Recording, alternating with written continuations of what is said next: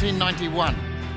This building was empty, it wasn't quite finished, and we lived in a caravan right where the playground is over there. So for those of you who don't know us, you know we've got a history here, living in a caravan there, sloshing around in the mud when it rained. And my reason for coming here was a guy named Phil McCullum. And Phil McCullum was my youth pastor back in earlier days. And when I arrived here, I was broken and falling apart. And he said, I'll help you. If you'll sit with me for 3 months, I'll give my time to develop you, mentor you, teach you. And I learned in those days how to pray. I had surgery. God did surgery on me here in this church. It's not lost on me that many years later I became the pastor of this church, and I recognized this is one of the things in this church to celebrate. We are willing to take people who are broken, and we believe that God can put you together. And I'm very happy to be a part of that. You know, that was 30 years ago, believe it or not. And we went to the 10th anniversary service here at this church 30 years ago. So we have some long history here. We've absolutely loved it. If we were to say what's our home church, we feel very strongly this is our home church. We love you guys. And even though we're here, very briefly, God's called us on, and that's what God does. We're very thankful to be back and very thankful to be a part of the life. Now, there's a phrase that you're probably familiar with, some more than others, and this phrase is, life begins at 40.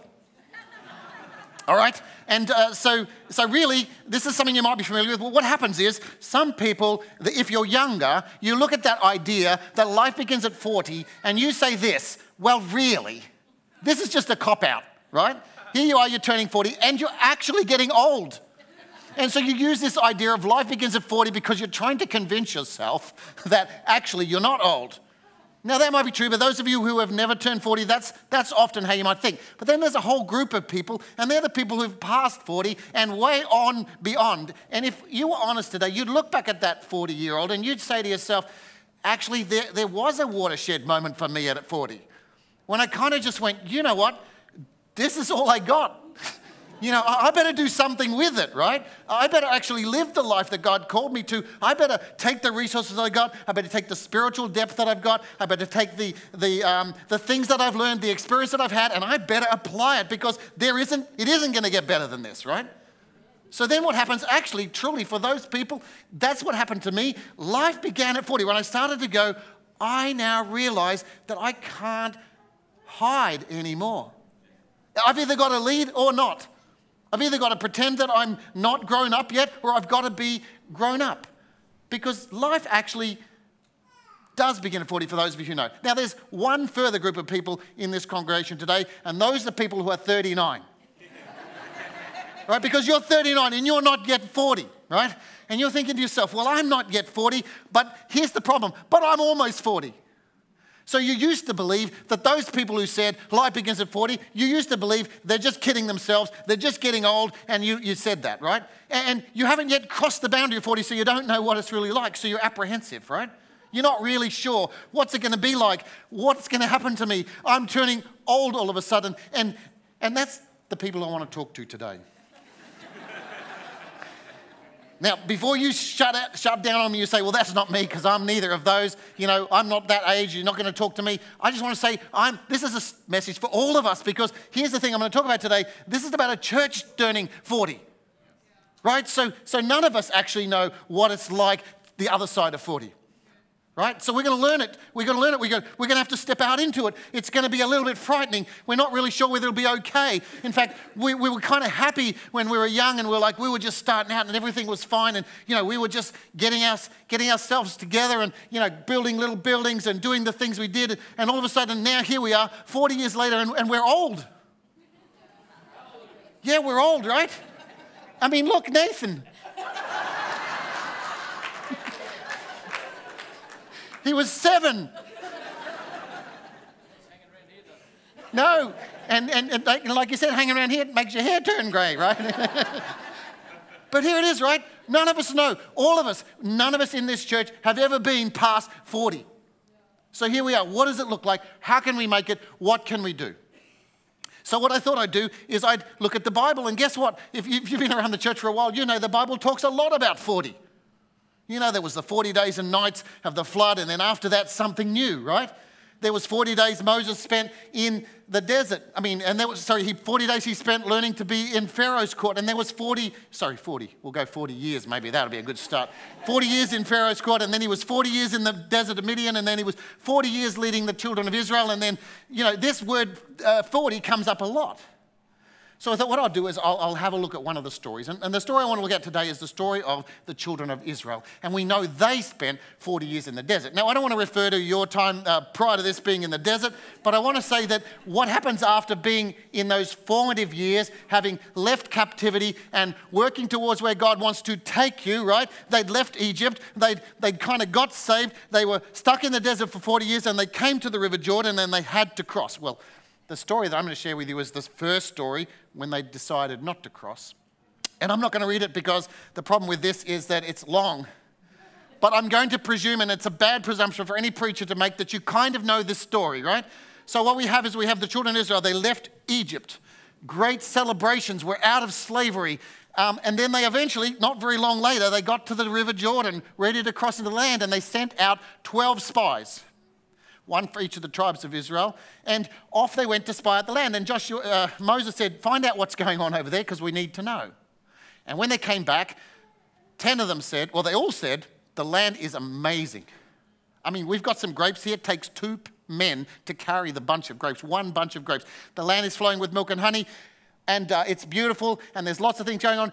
But there's some giants there, and they're so big that we look like grasshoppers. In fact, that's what they thought of us. We saw them as giants, they saw it as grasshoppers, and those 10 said, we can't do it.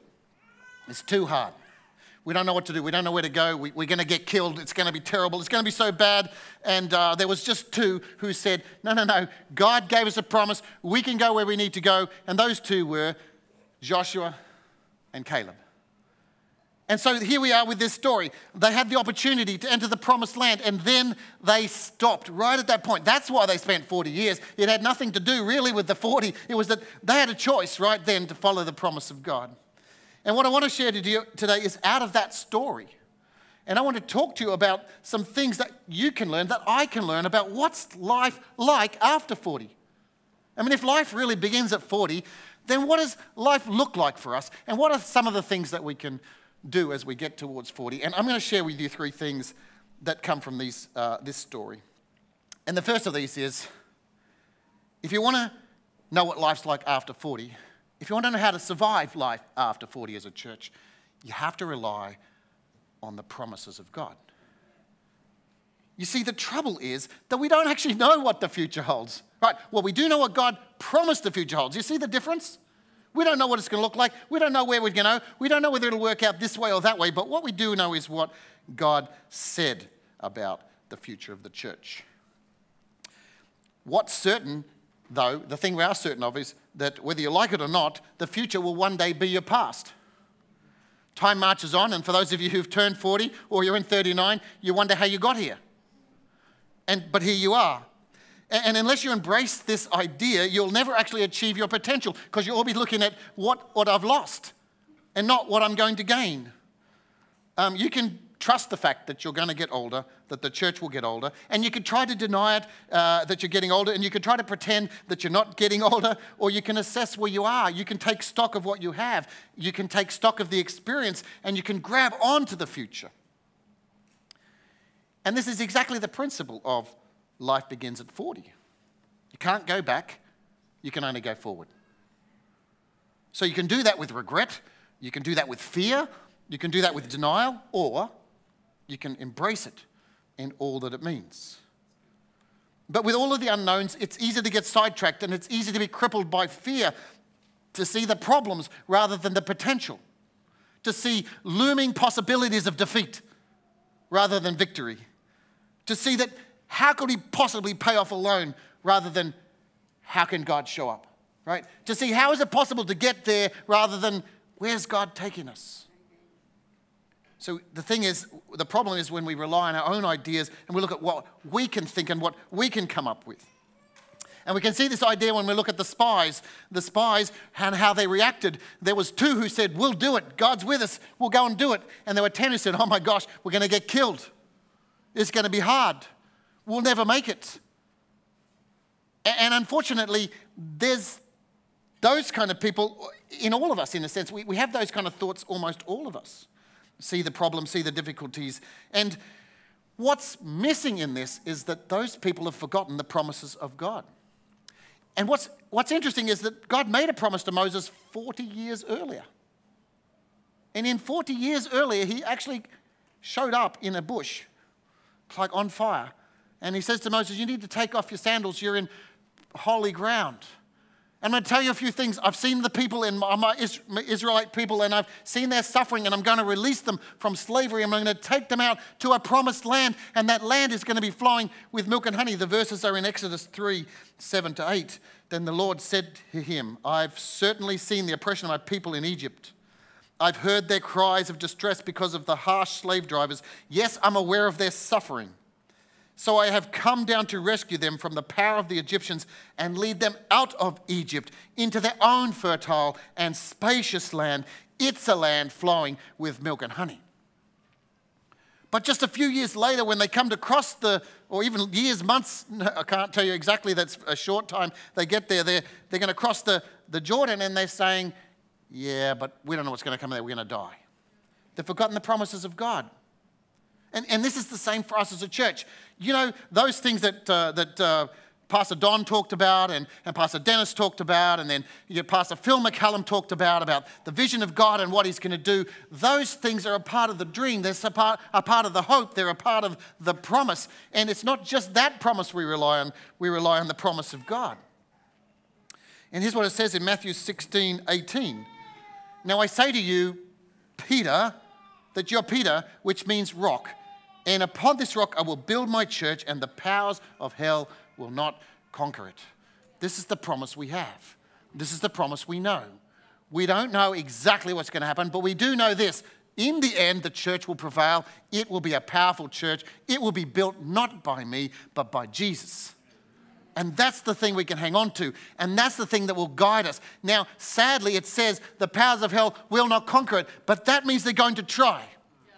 And they'll continue to try. So what we can know are 2 things. Number 1, we'll succeed. God will succeed. It will be his church if we let him build it. Number 2, there's going to be some battles along the way, and you'll wonder why you even followed this plan. That's what's coming. Sadly, to say it's a hard one, right? But it's true. So you have to hang on to the promise. If you hang on to your own way of doing things, you're not going to be able to make it. It's the promise that keeps you going. It's the promise of God. It's what he said he will do. So Jesus promised to build the church and make her great.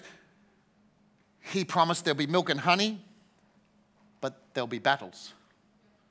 He said there's going to be a large bunch of grapes with fertile lands, and there'll also be battles. Costly ones, hard ones, dangerous ones. But if you hang on to the promise of God and you keep your focus on Jesus, like it says in Hebrews, I fix my eyes on Jesus, the author and perfecter of my faith, who for the joy set before him endured the cross. You know, I keep going. He's going to help me. So what do you know happens after 39? Into the 40s. We know this. You've got to hang on to the promise of God. Here's the second thing. The second thing is you have to let go of the past. Now, it's hard to mention on a day when here we are celebrating 40 years of the past, and it's like, boo, get off the stage, boo. We're celebrating 40 years, but here's the problem. If we stick around just hanging on to what we used to be and what we have been and how we got here, we'll never go there. And what you'll want to talk about today is not just that. We want to celebrate that through Thanksgiving for what God has done, but we want to go there. So you can't hang on to the past. We awesomely celebrate what God has done. There's no doubt this has been true in my life. I'm thankful. But this is the problem with turning 40. You can either embrace it or deny it. And this can happen in the church just as much in your own life. It's easy to remember it, to look back and remember the way things were. Remember what it was like when you could actually tie your shoes? You know. Remember what it was like to walk up the hill and not be puffed? But by hanging on to those things and remembering those things, sometimes we forget of what God's doing and where he wants us to go. And sometimes we deny the very promise that he's given us by hanging on to that. He says, I'm going to give you this. And you say, but I only want that. I want to somehow celebrate that and stay there. This is exactly what happened to the children of Israel. The first time they came to the Jordan to cross, they sent out 12 spies, and 10 of them, while acknowledging the promise of the possibilities of a bright future, they were so stuck in the present and so stuck in the past, they were willing to forgo everything God had for them. And this is not a problem that was unique to the 10 spies from Israel. It was a universal problem. And it actually requires effort to overcome this problem. You know, this tendency to want to hang on to what we had or what we have.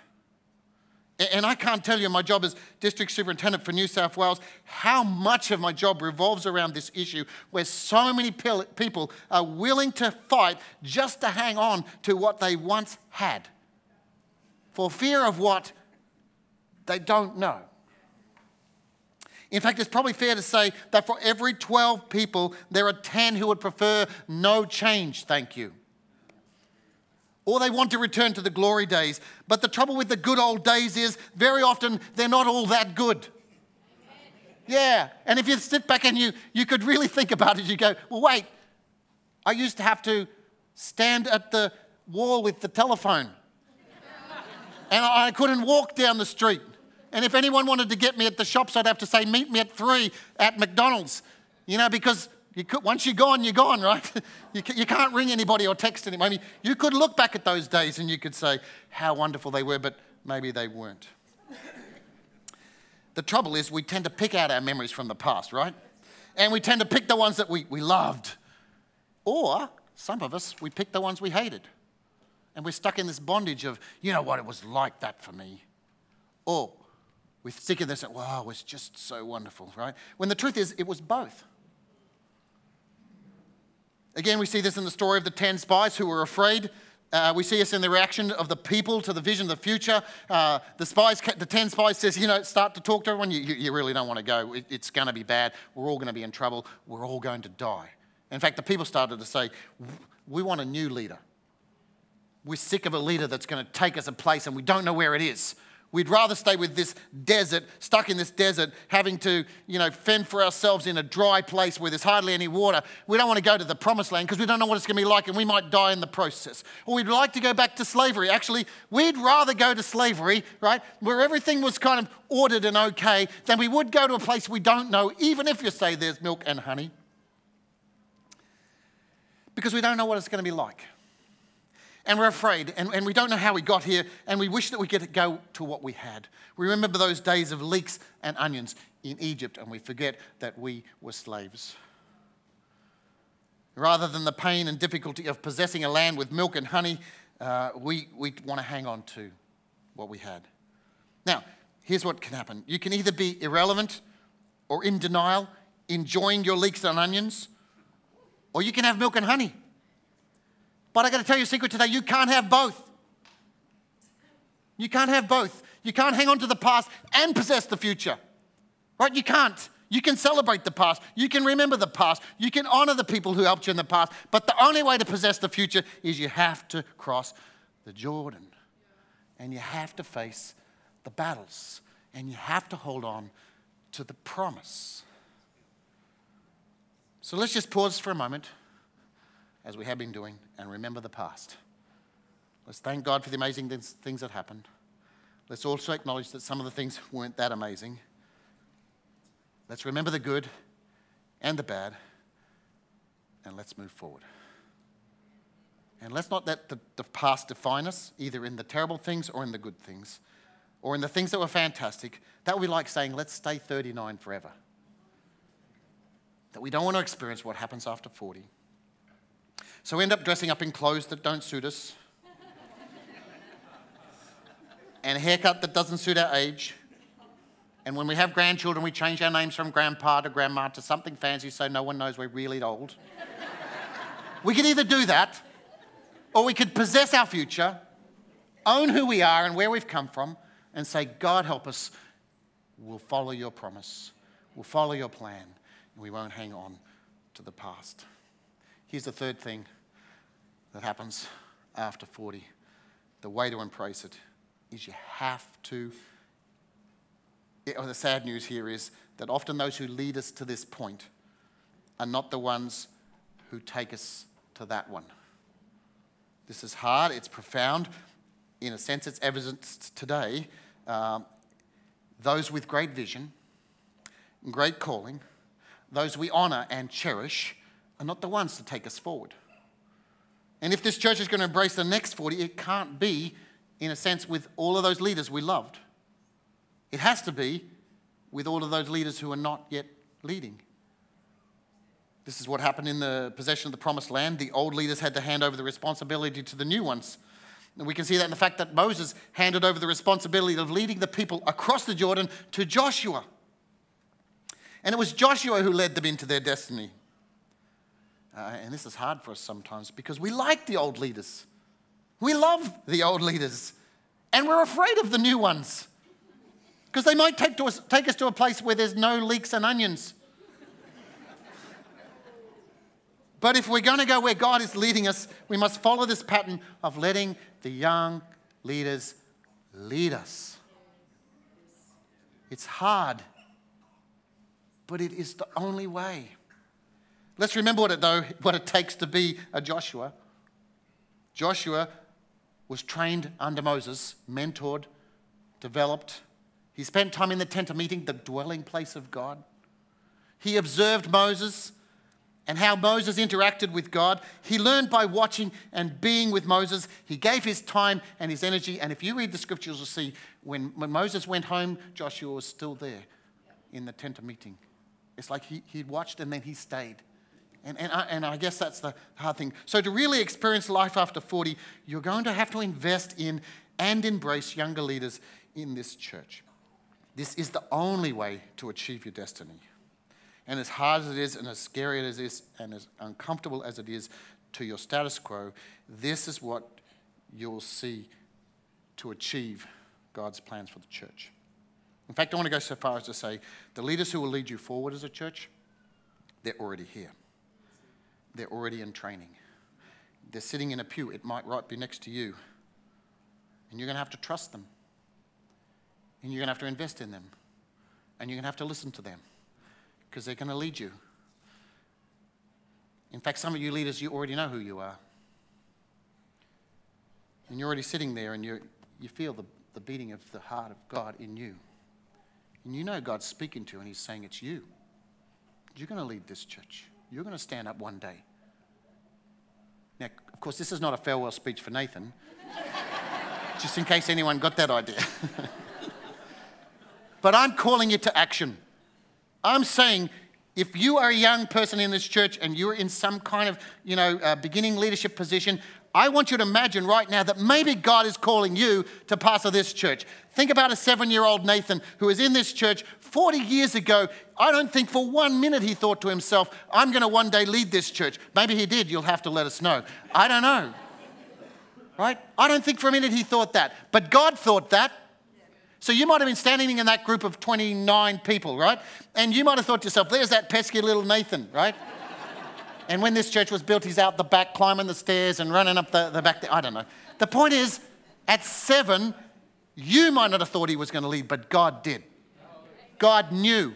God was already planning this. God already had it in his mind. Nothing surprised him. So I want to say for some of you who are sitting there right now, I'm sad that the kids are out right now because there might be a 7-year-old sitting in this congregation or out in that building right now in the cubby who is the next senior pastor of this church or the third next senior pastor of this church. Somewhere here in this church there could be a young person who could rise up and be that one. And what happens is when you send the kids out there and they do the children's, it's not a babysitting club, it's a leadership development club, right? It's a place where people can rise up and do what God called them to do because these people will not only lead in this church, but in other places around the world, in missions organizations, in schools and in politics. They will stand up and they will be who God called them to be. I'm calling you today to this. And later on, you always have an altar prayer, time, an opportunity for people to come. And I'm going to ask you this. If you're sitting in this church today and you're either in leadership, learning, or you're not, and you just feel like as I'm talking, you're thinking, that could be me, then I'm going to ask you later on when we have a prayer time, you come and pray. Just tell God. You say, God, I'm willing, whatever it takes. I know for Nathan, I know for myself, when I was challenged at one time, do you want to serve God wholeheartedly your whole life? Would you give yourself to give yourself to the ministry of a kingdom? I said yes at a young age. I think maybe someone here today will be in the same boat.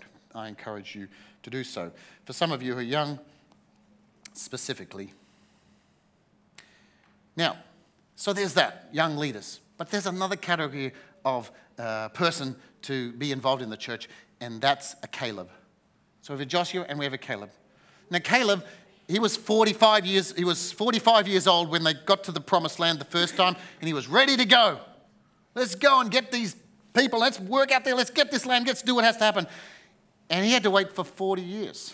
When he came back the second time, he said, I'm 85 years old, but I'm as young and as fresh as I was when I was 40 years ago, and I'm ready to go. Let's do it. You know what? There's some of you here today, you're wondering, where do I fit? I'll tell you where you fit. You might be a Caleb. You've been around here for a while. God's not finished with you yet. He's got plenty more for you to do. In fact, he's going to ask you to step up in ways you've never stepped up before. He's going to ask you to do some things you've never thought of doing before. He's going to ask, he needs you. Yes, we're going to be led by young leaders. That's just the way it will be, right? But if God's with them, they'll lead well. And then what we need people who are going to stand up and say, I'll do what I can. I'll get involved. And it doesn't matter whether you're 55 or 85. God can still use you. And I encourage you, if that's you and you're sitting here today thinking, yes, that's me, I want you to do this. I want you to give everything you can, right? Give your time, give your energies, give your money.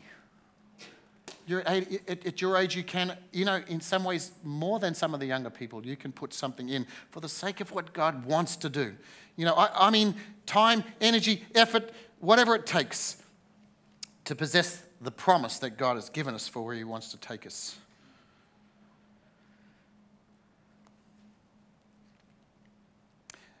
And to finish off, here's the thing about this. For those of you who feel like, well, I don't know where I fit, here's what happens.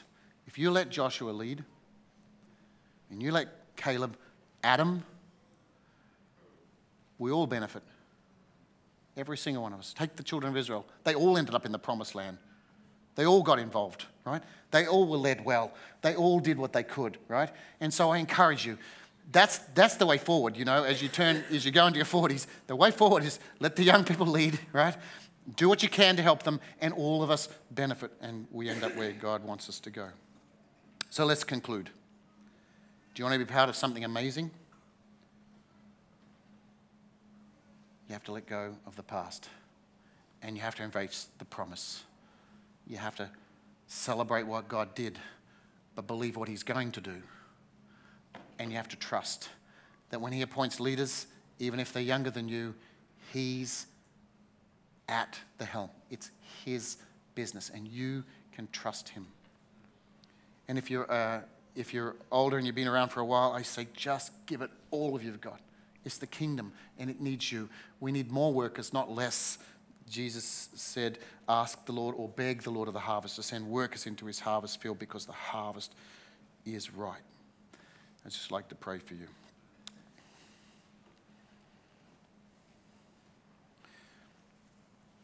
Father, I pray for Hills Church.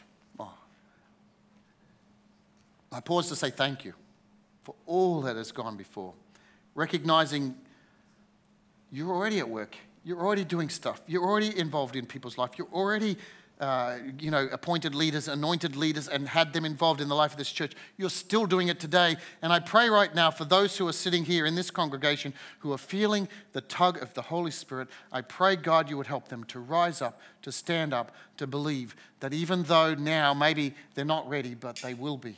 I pray, God, help every person in that boat to be unafraid to embrace all you have for them.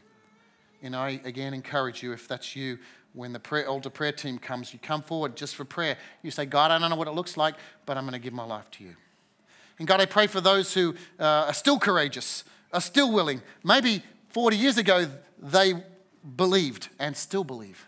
I pray, God, for an anointing on them, a great anointing of your Holy Spirit, that they would just be the people who would trust your leading and your guiding for the younger leaders and the direction that you're calling us to and the promise you have. And I'd encourage you, if you're in that boat and you just feel like God's tugging your heart, that you'll put in whatever it takes to see God's plan achieved. When the altar team comes forward, you come and pray.